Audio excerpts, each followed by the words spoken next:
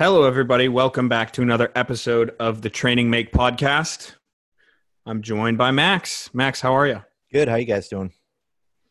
Well, you guys, I don't know how the guys are doing, but I can tell you I'm doing fine. I'm doing dandy. Good. Let's jump right into it. Today, I want to talk about winning and like what it means to be elite and really like the 0.0001% of athletes that like are in pursuit of like utter dominance, because I find it fascinating. And the reason I'm thinking about this all the time is because of the Last Dance documentary on ESPN. I highly suggest watching it. There's really no other sporting content going on right now. Yeah. So you got to watch it. But in this episode number 7, they talk about Jordan, and it's kind of that like Steve Jobs factor. You know what I mean? Like the no one likes being around you. No one even really likes you at all, but you're winning and you're executing, you know? Yeah. So, but there's this one part it's basically the end of the episode, and I shared it on my Instagram because I'm fascinated by this. I don't know about you, man. Just like even though it doesn't apply to the masses, I think it's cool to talk about. So I'm going to play this clip.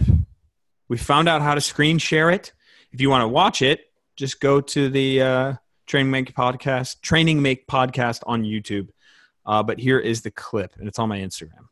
Been a tyrant. Well, that's you, because you never wanted anything. I wanted to win, but I wanted them to win and be a part of that as well.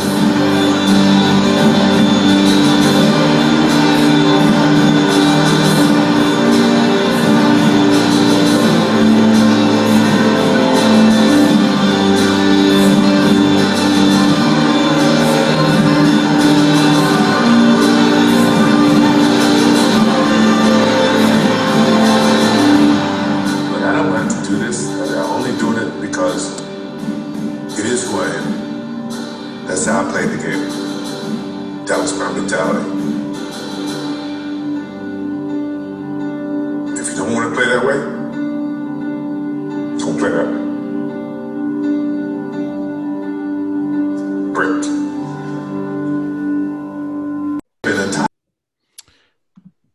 Pretty incredible stuff. Yeah, that's super powerful. It's crazy when you know, this is kind of a common thing amongst that level of athlete, or really anyone in that level of success. You see a lot of these, like it's an all or nothing. You know, you can serve only one master, and that master is winning. You know, when obviously in that clip you see him talking about, you know, I mean, like you highlighted the losing his composure when he's talking about winning, that it means that much to him. You kind of have to be, you have to be in that place where the only thing that matters in your life, the only thing that matters is winning. The only thing that is important, the only thing on your mind is winning. You see so many people like that are successful that have that. You know, Schwarzenegger had that, you know, his father died. He didn't even go to the funeral because he was training for the competition. And that was like a big controversial thing, right?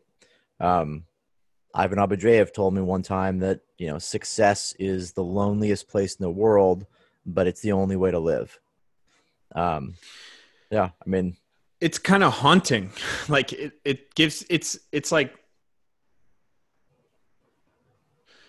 I often think about this because it's like, are humans, like, this is not a human thing. This is not a human thing because, you know, otherwise more people would be doing it or acting like this, and society would not be able to sustain itself. I think it's a human thing. I think it's just a rare quality. In fact, if anything, it's like one of those driving factors probably in evolution that, you know, to some degree, everybody has a little bit of that ability to hyper focus on the outcome, on, you know, the objective. Without that, you know, I mean, you know, people, the unique thing about humans is their ability to persist. Right. And so that that kind of mentality, that extreme example of it here, where, you know, that's the most important thing in your existence is winning. Yeah. Or, you know, in evolution, you know, going back, I mean, who knows, like, you know, chasing down a deer, you know, across hundreds of miles or whatever to just, you know, run it to death is that's the same kind of thing. It's like it's wired into us. Some people, I think, are just not okay, not comfortable, or fine with not tapping into that to the level that these people do. Well, so if you think about it, it'd be management of your own resources, like management of your emotional, your physical, your physiological resources. If you spend it focusing on just winning, it's likely that you'll sever or you'll ruin the other aspects of your life. Well, it's like, you've got to feed it, right? You've got to feed that, everything that goes into the idea, everything that goes into winning, all the training, all of the you know, physical time and energy spent is coming from somewhere. Everybody only has 100% of the time in a day, right? And they only have 100% of their energy and resources. You know, some of that has to go towards preserving relationships and spending time with family and friends. But if you dump all of that into one thing, you know, it's kind of funny. It's almost like not the same, but it kind of parallels the idea of like an addiction. It's like your entire being. And I mean, you see people strung out. I mean, out here, you see people strung out all the time, and the only desire from morning to night is, you know, this is the same thing, this pursuit of something. I want to actually, you know, I'm going to look up this clip. Dave Grohl talking about Kurt, because Kurt Cobain, because it was really interesting, because this is let me see here. I'm going to share. Can you hear? I can hear you fine. Yeah. No, but can you hear when I play this clip here? Okay, I got to share. No, because this is this fits this perfectly, and I love that we can do this. Yeah. Okay, here we go. So now you're seeing this. So this is Dave Grohl, and he's on Howard Stern, and you know, on every one of these, Dave Grohl is consistently asked about Kurt Cobain. Kurt Cobain passed away. He's the lead singer and pretty much the cornerstone. And he's, you know, without Kurt Cobain, Nirvana cannot exist, right? Mm-hmm. And Dave Grohl actually talks about Kurt and his drug use. Successful bands, Nirvana and Foo Fighters. Yeah. It's a miracle. You know that. Yeah. It's a very... projects. Right. You know? So when they come back to this, it's the Foo Fighters. And then... but you start to drift? Yeah, I just, you know... Who tells you your lead singer's gone? I mean, how do you find that out? I think maybe it was on the news or something weird. I don't know. I don't remember. Like exactly the news... Like you didn't get a call. People are calling this and... Because you were there comforting one another. Yep. Listen, I'd turn on the radio and I'd hear like... was it all good with Kurt? I mean, were you on good terms? Things got weird towards the end. So did that make you feel even weirder about his death? Were you sort of estranged? Yeah. I mean, everybody sort of was. I think at that point it had sort of split off, and it just got really weird. I didn't know that. Yeah. Well, I mean, I don't know if anybody really does, but it had gotten to the point where he wasn't talking to you. Well, they were just, you know, I don't do drugs. Right. I haven't done drugs since I was a kid. Right. 20 years old, I think, is when I stopped. And so, you know, there were drugs around, and there was like the people who did the drugs, and then there were people that didn't do the drugs. And I didn't do the drugs. And so I was just out of that world, you know. And if you're in it, you're in it. If you're not, you're out. So I want to talk about that part, because that kind of stuck with me. And you were talking about an addiction, right? And in that sense, these guys, they were best friends. There was only 3 of them, right? So maybe they weren't like best friends by the classic definition, but it was just the 3 of them in this band. And for all we knew, things were going pretty well. And then Kurt starts his addiction. But what it was interesting was like Kurt would do the drugs and he'd be in that group. And then, you know, everyone else would do that. And it's not like the drug users and the non-drug users were hanging out. And I think that that's really important to understand. So the heroin culture, or at least around Nirvana, it's not a social thing. It's you do the drugs. This is your life. Heroin is your life. You don't just casually go to parties and kind of have this social mixing, where there's a chance for that with alcohol. There's a chance for that with maybe cocaine and other party drugs. So there's this very much like what you were saying, and what I'm trying to draw a parallel to is the ultimate addiction to this is your only purpose in life, right? That chemical addiction. And I like that parallel. Like, to a certain extent, I think Michael is breaking down and crying because he realizes that addiction to winning was so strong that it just brings out all of these emotions. I mean, I can't think of any other reason why, you know? Yeah. You know, it's you gotta, everybody, I think my personal belief is that the person you are from age 0 to 10, and the person you are from 10 to 20 and 20 to 30 and so on, that's a different person.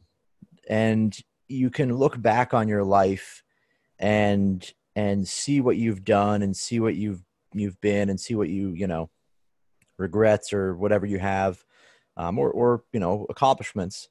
And so, it's impossible to know what he's thinking when he's saying these things. But, as someone ages, as someone gets older, they may see decisions they made differently, and their perspective changes. I'm not saying he's like upset about what he did, but, he might realize like, hey, like to just talking to someone like a former addict, if you're going to parallel those, they may look back on their life and see who they were at that time as a traumatic thing. They're not going to look back on it with fondness.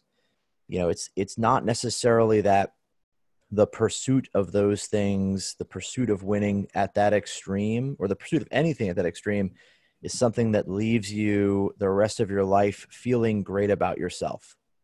Right. Yeah. It's very possible that he's maybe not ashamed, but feels guilt around the way he was. Doesn't mean he doesn't. It doesn't mean that you take away from what you've accomplished or that those things are necessarily bad. But it's like it's difficult probably to look back and think to yourself, man, that's who I was. That's what I did to people around me, to everything around me.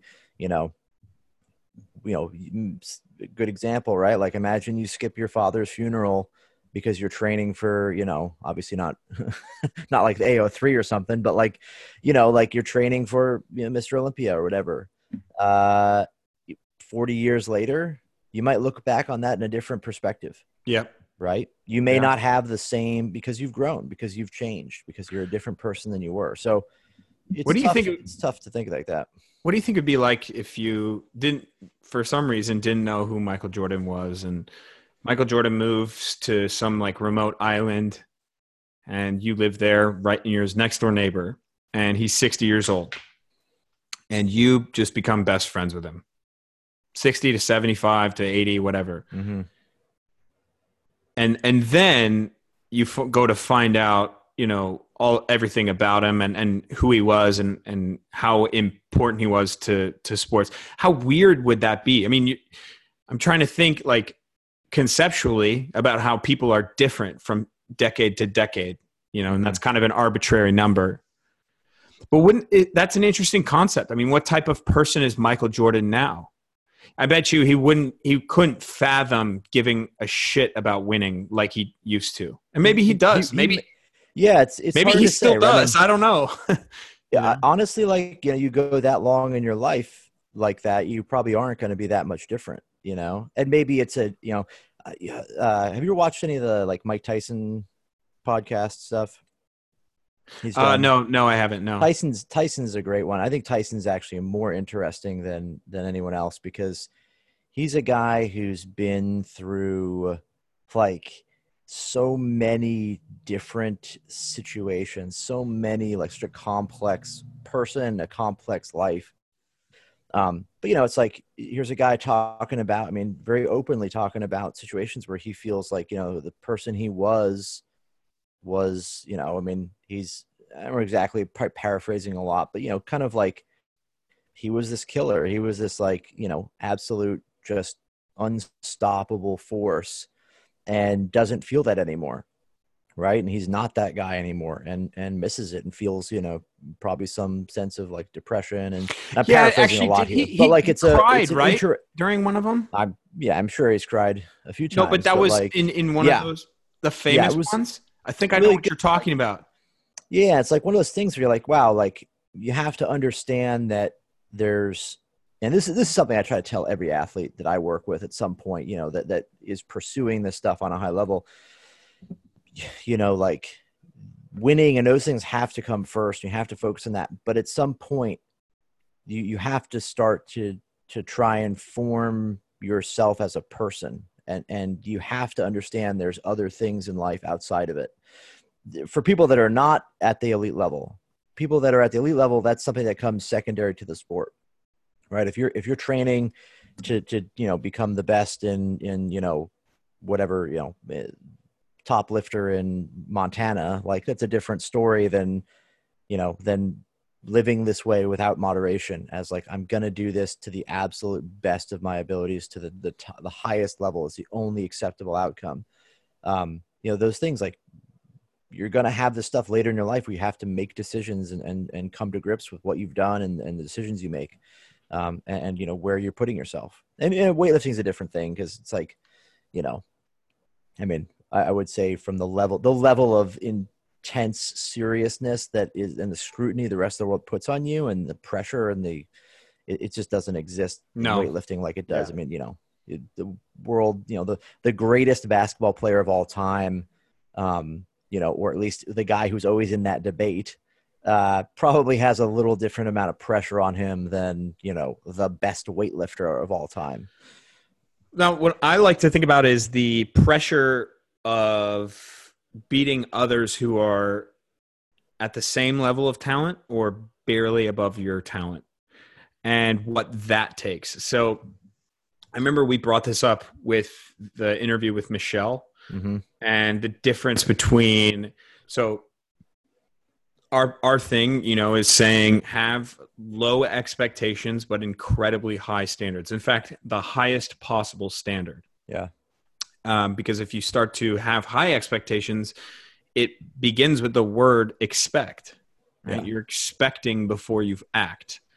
So the idea is to act with the best intentions, mm-hmm. with the best movements, with the best standards, and then you will reap the benefits. But what I was trying to point out with a guy like Matt Fraser, or any elite, like an elite, like the best of the best, is that they have high expectations and high standards, and ultimately that torments their brain, that torments their mind.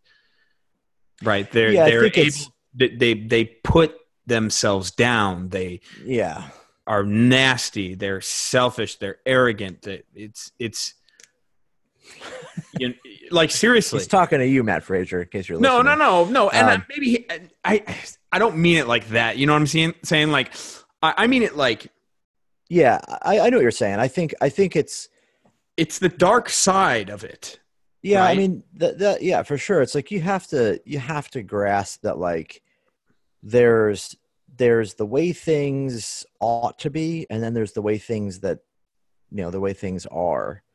And it's easy for us to sort of believe that it's going to be, that the people that do it are doing it, doing whatever they are, achieving whatever they're achieving, are, good old fashioned America, loving patriots that take their vitamins and, and get a good night's sleep, and they train hard and they're talented. But we all know that's not the case. I mean, it's a multitude of different things going on. And oftentimes people that are achieving greatness have a lot of things that you would not consider wonderful qualities or great, great traits. I mean,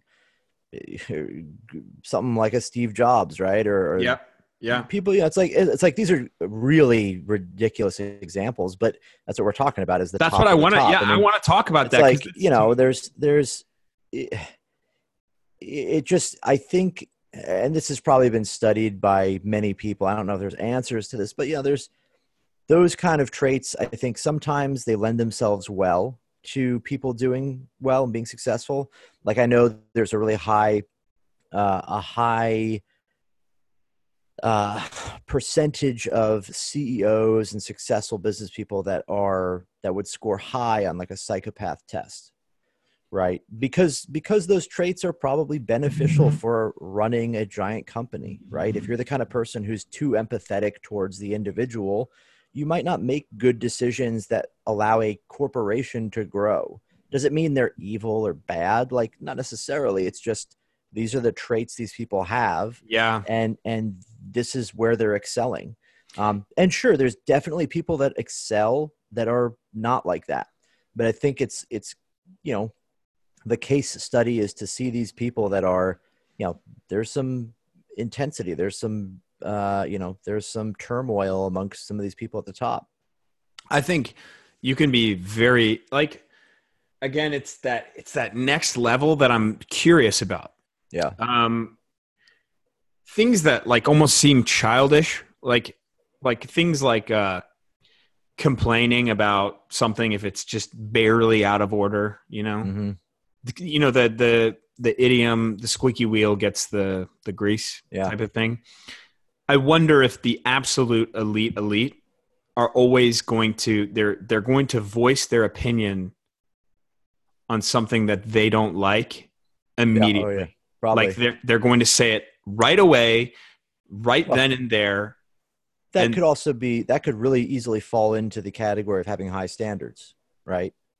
If your standard is that everybody does what they're supposed to do and they say what they're supposed to say, and if something deviates from that and you immediately call it out, you're living up to your high standard. Yep. And then you have to follow through with absolute perfection. Then.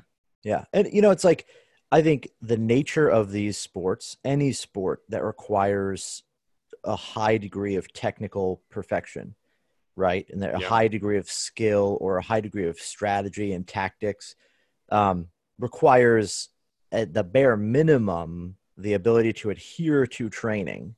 And that's not really even enough. It's going to require obsessiveness, right? All of top athletes have some degree of obsessiveness to them because you have to be obsessed with perfecting the details and improving and, spending the extra little bit of time, outworking your competitors, This is what I'm wondering is like, is that completely true? Is there someone who just kind of, it's not going through the motions, right? But they're so talented and just so gifted as athletes. They can adapt, they can change, but they're not really obsessive, and then there's that jump to Michael Jordan. It's like the guys like Scottie Pippen and then the jump to Michael Jordan. Yeah. Like probably like imagine a guy like Bo Jackson. I mean, when you talk about like talent, he had a little bit. So it's like, I mean, I don't think it's that it's you have to have all of this or that. It's a combination of a lot of things that makes somebody great. And taking notice of the fact that there's things that are psychological and things that are physiological. If you're talented enough, sure, you may not need to have that obsessiveness. Someone like Usain Bolt, his personality seems very jovial and pretty upbeat, very positive guy. Extreme talent. I mean, something that we probably will not see the likes of for a long time. Is he the same degree of obsessiveness that Jordan was? It's hard to say, right? Like, I was actually wondering that. So as it's well. Like a combo of things are necessary, or really, it's like, let's say the goalpost is 50 yards away. Talent equates for 20 of those yards for some people. For some, it equates to 40 of those yards. obsessiveness makes up for, the other 20 for someone, it might make up for 10 for somebody, right? Like everyone still has to cover the same ground to get to that extreme level, but the recipe and the combo of things they have that gets them there may be different. Here's what I'm wondering is, when we talk about genetics, and like that's often what people talk about, right? Is the genetics that they're given, their ability to first day in the gym, power clean a ridiculous amount, right? Yeah. What if you were to give someone with that Michael Jordan type of brain and then give them bad genetics? Like what could they do?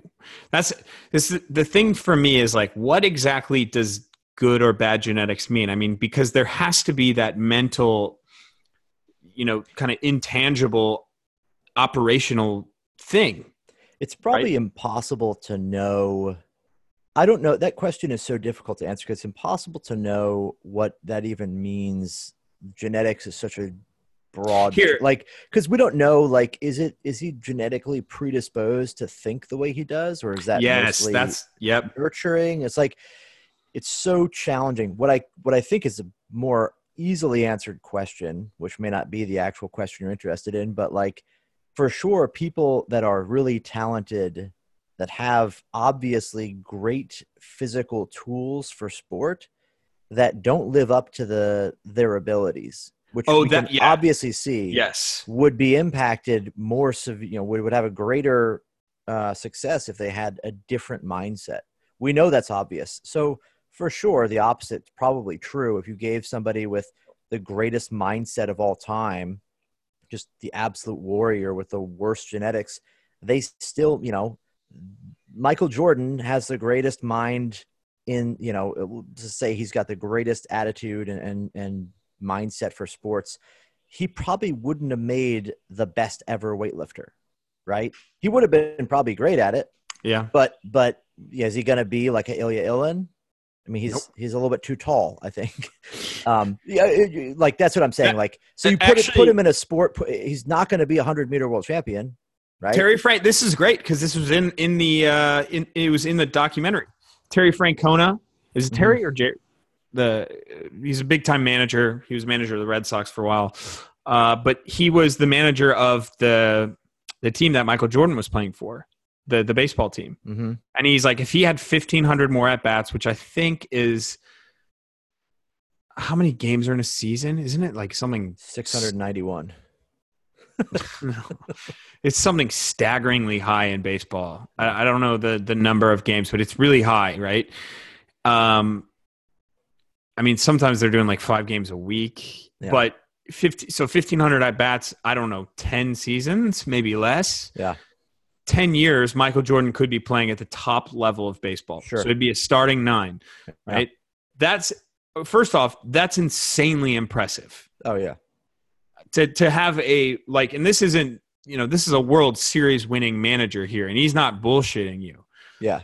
But he just said getting into the league. You know what I mean? Yeah. Hopefully by the time he's 36, Michael Jordan would get into the league. Maybe, 36 or 35.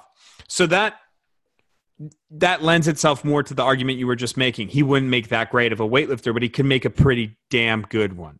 Yeah. I mean, it's impossible to know the answer, but I think it would be safe to assume that weightlifting may be the worst, not a great example because it's still a really trainable sport, but something, 100 meters is probably great, right? He may be really fast and he may be great at it, but is he going to be Usain Bolt? Right? It's tough. It's tough to say. And it's difficult because we see such a high level of success in one thing, but the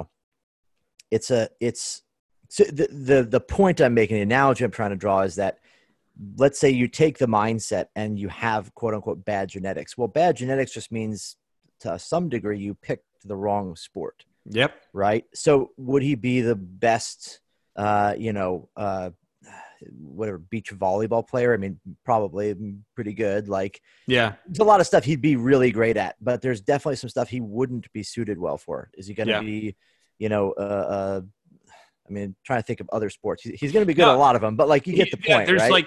Yeah, I mean, I really Shot do think. put. I mean, there's like, there's a lot of stuff where like, okay, he's going to do really well, but will he be the Michael Jordan of 5 other kinds of sports?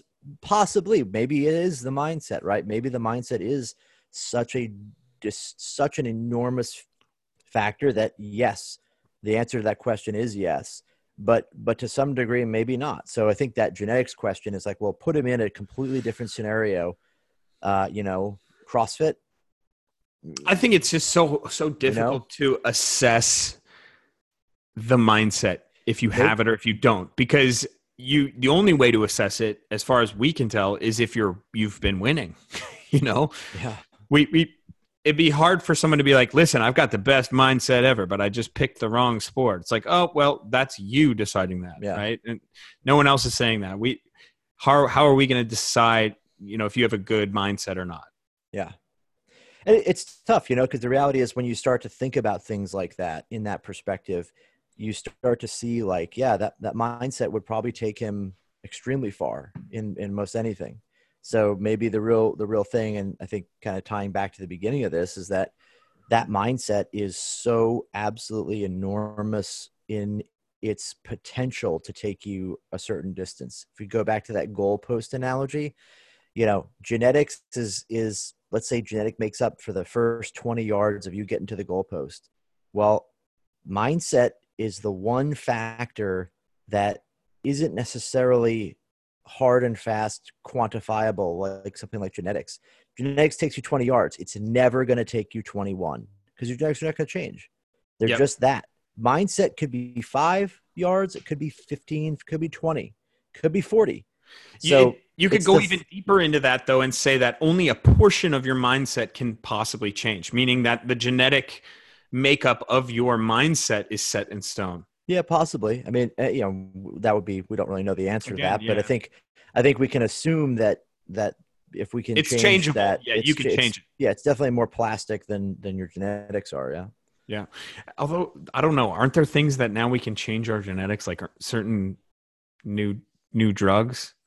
I'm trying to get that femur surgery. You know what I'm saying? Where they cut them and they shorten them. Yeah. Cut them, shorten them. Tellander's going to show up after this quarantine, going to have, a little Liu Xiaojun body going. Yeah. All of a sudden snatching 160 like it's the problem is they can't do it to your arms. So your hands, your knuckles will be like right by your shoelaces, but your femurs are going to be like, 15 inches long. So how would that work? Yeah. Bro, I got my squat up 300 keys and I can deadlift 420, but damn, getting that bar to my shoulders has become quite hard. Yeah, because my hands, it's all I have arm. to have an arm bend off all of the arm floor. Bend. It goes from ground to shoulder. It doesn't even touch your hips. Your arms are so long. All right, man. Well, I think that's a good enough place to stop right there. Yeah. I'm fascinated by. Tell us what you think. Tell us what you think in the comments. I'm actually curious. I'm curious what people think about all this stuff. Yeah, please. Actually, if you go to Training Make Podcast on YouTube, again, you can watch this, and then you can also watch that clip. Here, should I play it again? Let me play it again. I love that clip, man. I really do.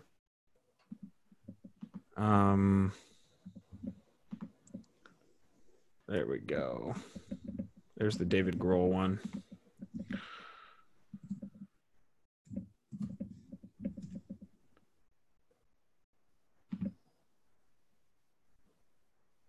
Here we go. Playing it one more time. Been a tyrant? Well, that's you.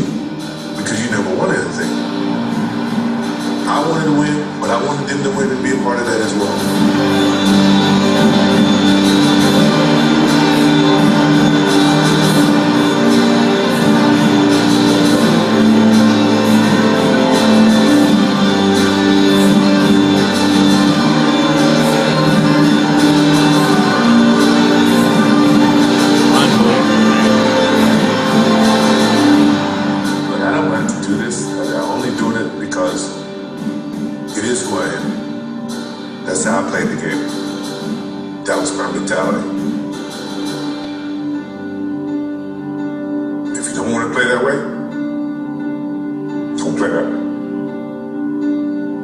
Dude, unbelievable. I mean, like, tense. It's so great. Actually, I do have a couple things I want to say because there's some comments here. Okay. Someone said it's called selfishness. Well, so basically, I was like, Michael was asked. He was talking about his father's murder, and he kept his composure. And then when he was asked about winning, he had to cut the interview. That's essentially what he did at the end, right? Like he started crying, had to cut the interview. And I was saying, I'm like, imagine having winning mean that much to you, that you're a slave to it, and nothing else during that time really matters. Like you can say that it does, but it does not even come close to winning. And I was like, that's crazy. And then, so this person said it's called selfishness. And then there's something I want to point out about that to the person who thinks that it's selfish. All those people celebrating with him, they're enjoying the ride to a certain extent, right? I mean, when people are holding the trophy, people are holding it up, people are crying, you can see he's getting hugs. He made the organization. I replied here. I was like, is it selfish to win or want to win more than anything? And then the organization reaps the benefits of that. He made other people hundreds of millions of dollars. And then he also made his team 6-time champions. So it's interesting. What do you think? Do you think it's selfish? Do you think I mean, the question that needs to be asked that's more important is selfishness something that's bad? I mean, like the guy's saying it's called selfishness. That is an accurate statement. Yes. But what is that? What is the implication? The implication is that being selfish is somehow wrong, and therefore, he's, in the wrong for doing it. I think the observation is, yes, he's selfish. Is that the way that everybody should live? No. I mean, that would make a very difficult society.